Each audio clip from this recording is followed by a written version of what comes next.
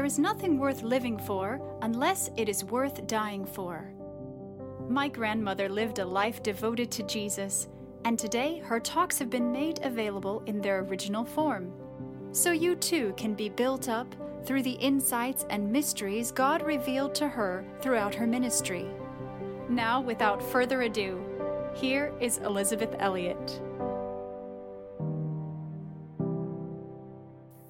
How my heart goes out to so many young people who in today's world are faced not only with many options, but also enticing temptations such as alcohol, drugs, wild parties, and the freedom of sex outside of marriage. And I want to read a very interesting paragraph. In the afternoon, in the aftermath of September the 11th, 2001, working diligently amidst the smoldering, deadly, entombing debris of the fallen buildings of stone and steel are the hopeful rescuers. Those who are buried under that debris need only to call out to the rescuers and they will be saved. So those entombed in the smoldering, deadly debris of sin must call out for help in prayers of repentance to God. Those who call his name will be rescued from certain death. Where is God? He's there. He's able and willing to save. Reach out and grasp the strong and steady hand of God in salvation and hope, and he will lift you up. Amazingly, you will find that in a gracious spirit of patience, hope, mercy, and love, he has been waiting there for you all along. He will save you from destruction, relieve the pain of your despair, walk with you out of the rubble of your life, and wrap you in the infinite arms of his comfort and care from that moment on. That, my friend and fellow sufferer, is where God is. His spirit is always love. His ways are just. His plans are perfect. And his purposes are eternal. You can trust him.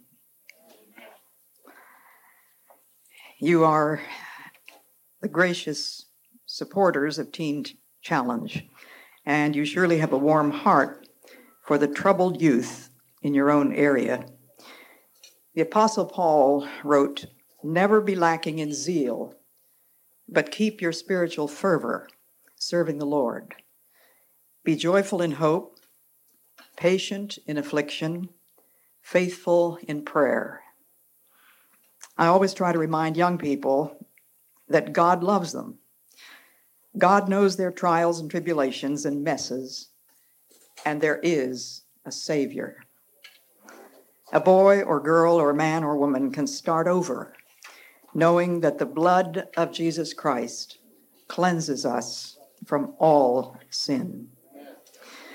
Well, it's a tall order, but remember that Alfred Lord Tennyson wrote, "More things are wrought by prayer than this world dreams of."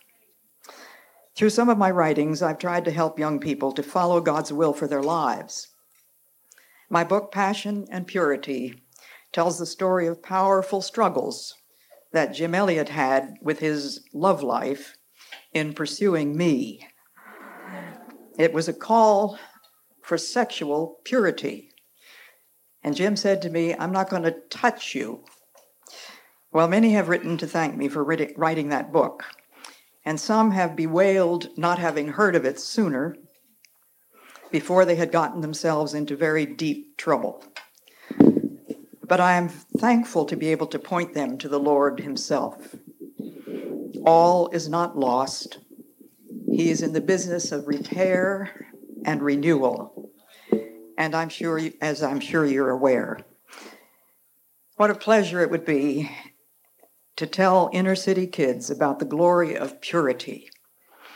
I'd love to hear some of your testimonies regarding changed lives, which you may have heard in your own work with Teen Challenge. My own experience of danger is very different from what these young people face. Some of you may be old enough to recall an incident in 1956 when 5 American missionaries had gone into the eastern jungle of Ecuador, hoping to make contact with a very elusive jungle tribe, then called Aucas.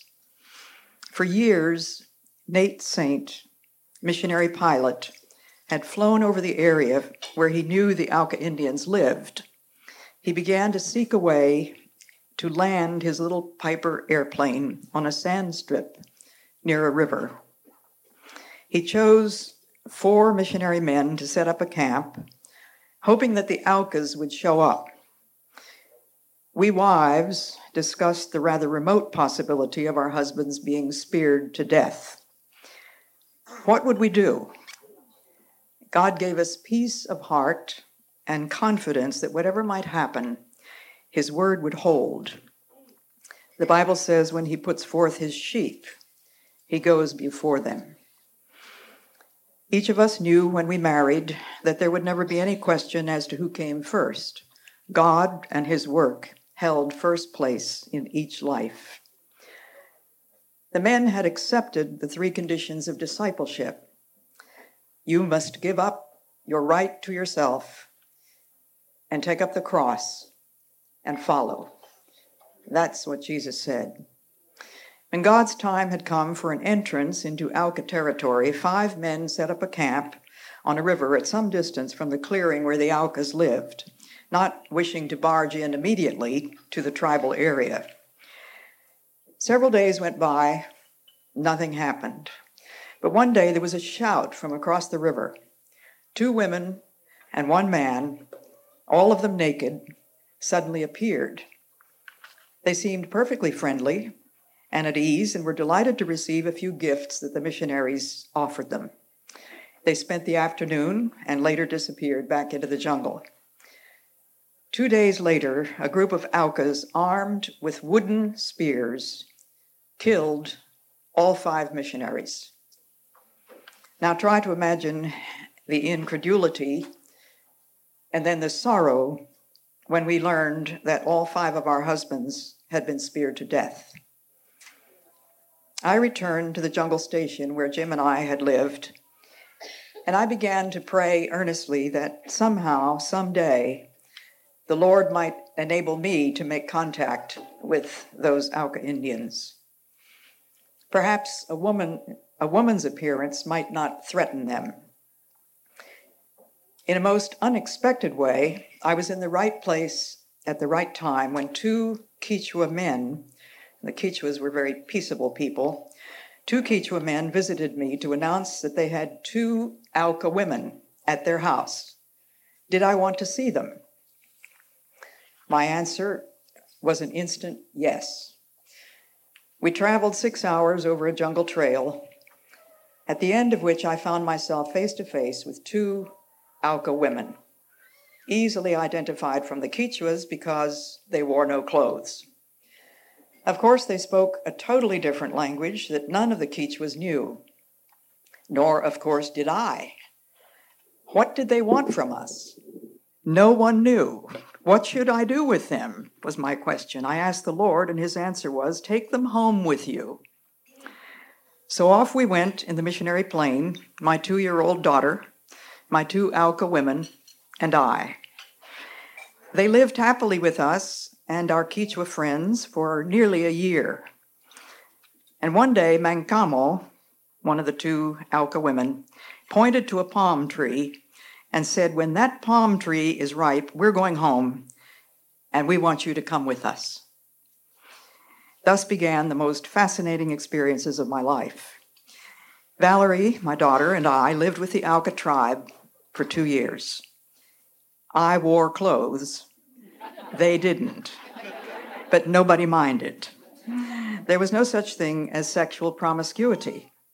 A teenage boy did not look a teenage girl up and down. Each family lived in a palm-thatched house made of 6 poles, no walls, no floors, and no furniture. There were, of course, dangers in the jungle. Deep rivers to be crossed, wicked thorns to pierce bare feet, stinging caterpillars, poisonous snakes, jaguars. One night when I awoke from my hammock, I saw what I thought was a pool of water. As I cautiously stepped over this pool of water, it turned out to be a coiled snake lying beside my daughter's blanket. Dangerous, to be sure, but not what young people face in New Haven. It was a beautiful place to live. The children played and swam in the river almost all day long. And of course, Valerie learned the language much faster than I did. I had to learn 2 other languages before I had to learn the third one. Valerie became very attached to her 3-year-old friend, Damanta. He trotted along behind her wherever she chose to go, and there wasn't much to do in the way of house cleaning. Everybody kept a fire going all the time. Each day began very early in the morning.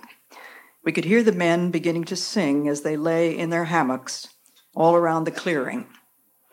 The song was usually about the creation of the world, and it went like this. Well,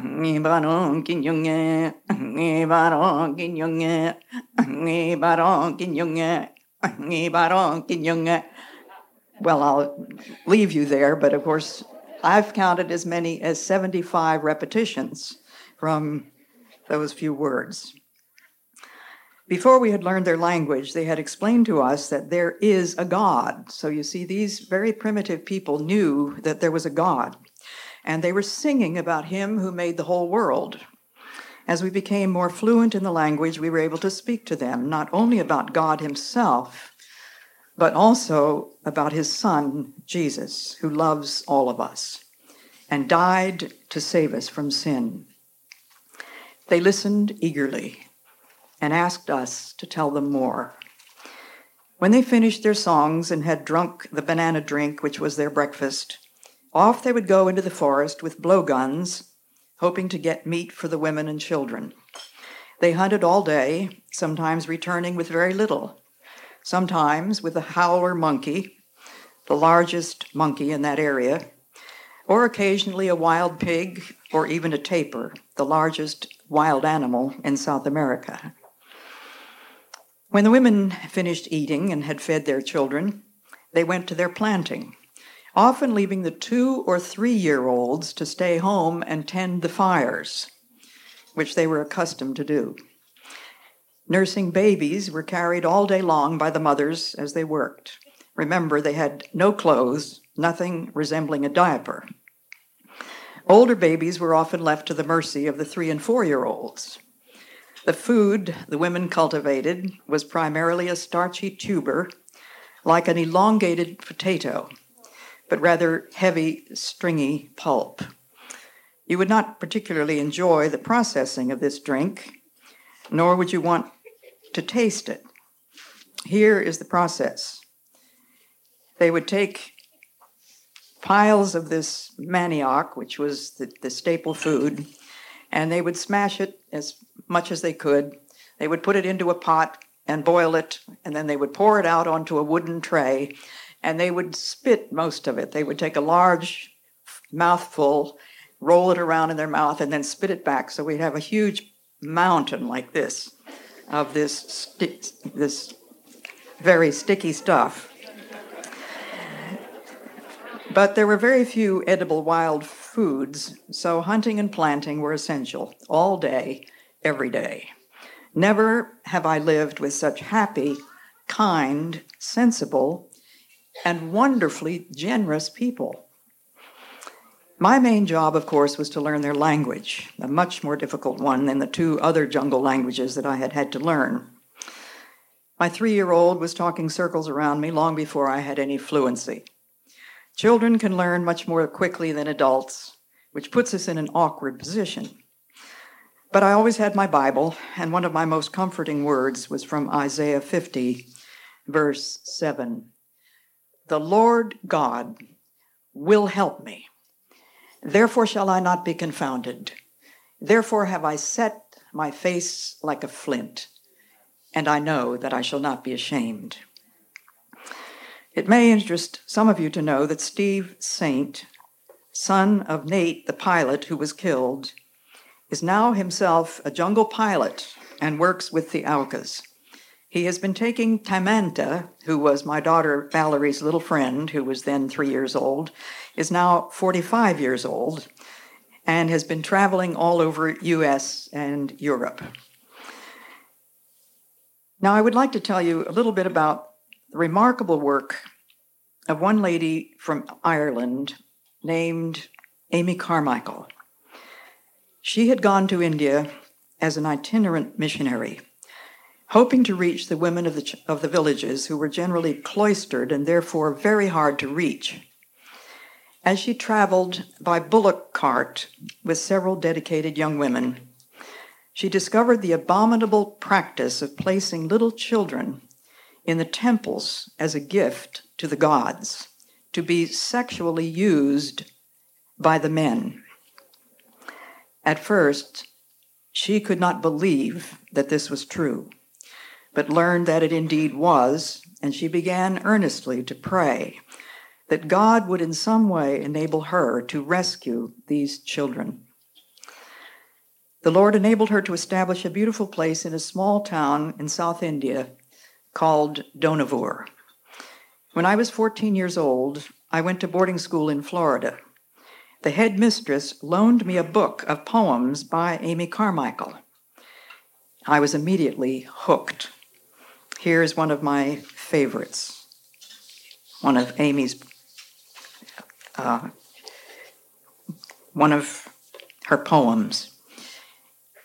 From prayer that asks that I may be sheltered from winds that beat on thee, from fearing when I should aspire, from faltering when I should climb higher, from silken self, O Captain, free thy soldier who would follow thee, from subtle love of softening things, from easy choices, weakenings.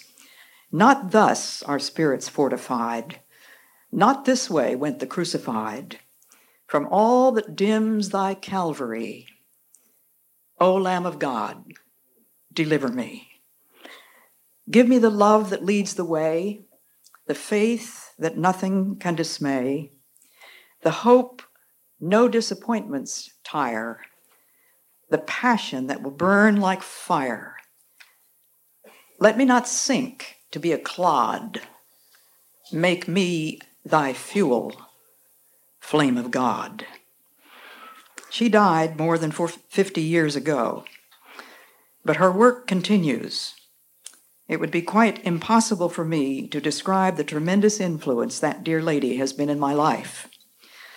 My husband Lars and I had the great privilege of going to visit the Dohnavur Fellowship in South India.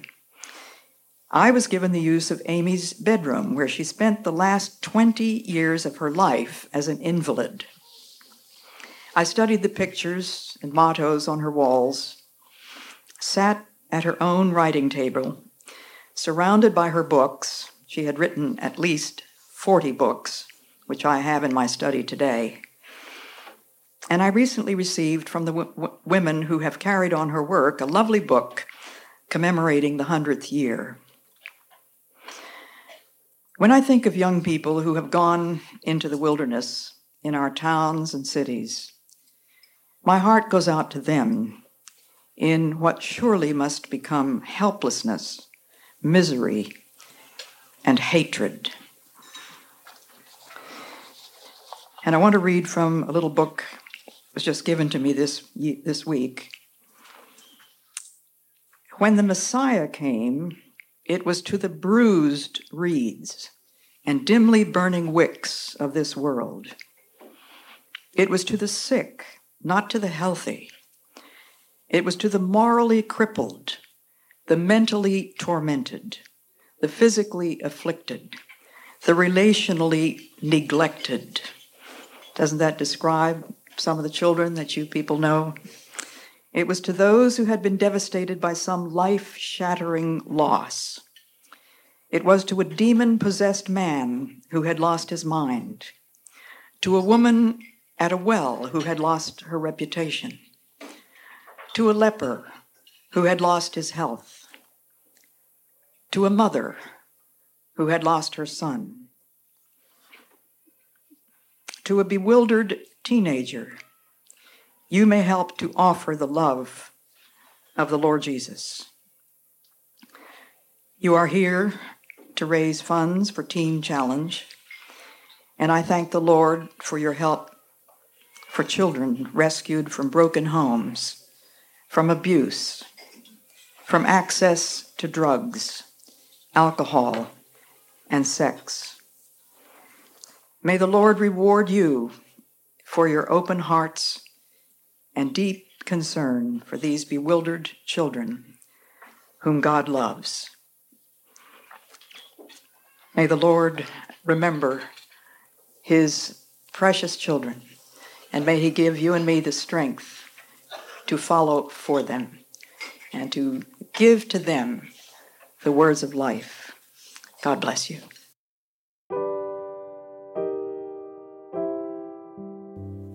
I pray you've been encouraged and inspired by what you've heard today, and will keep joining us here and on social media for My Granny's Inspiration.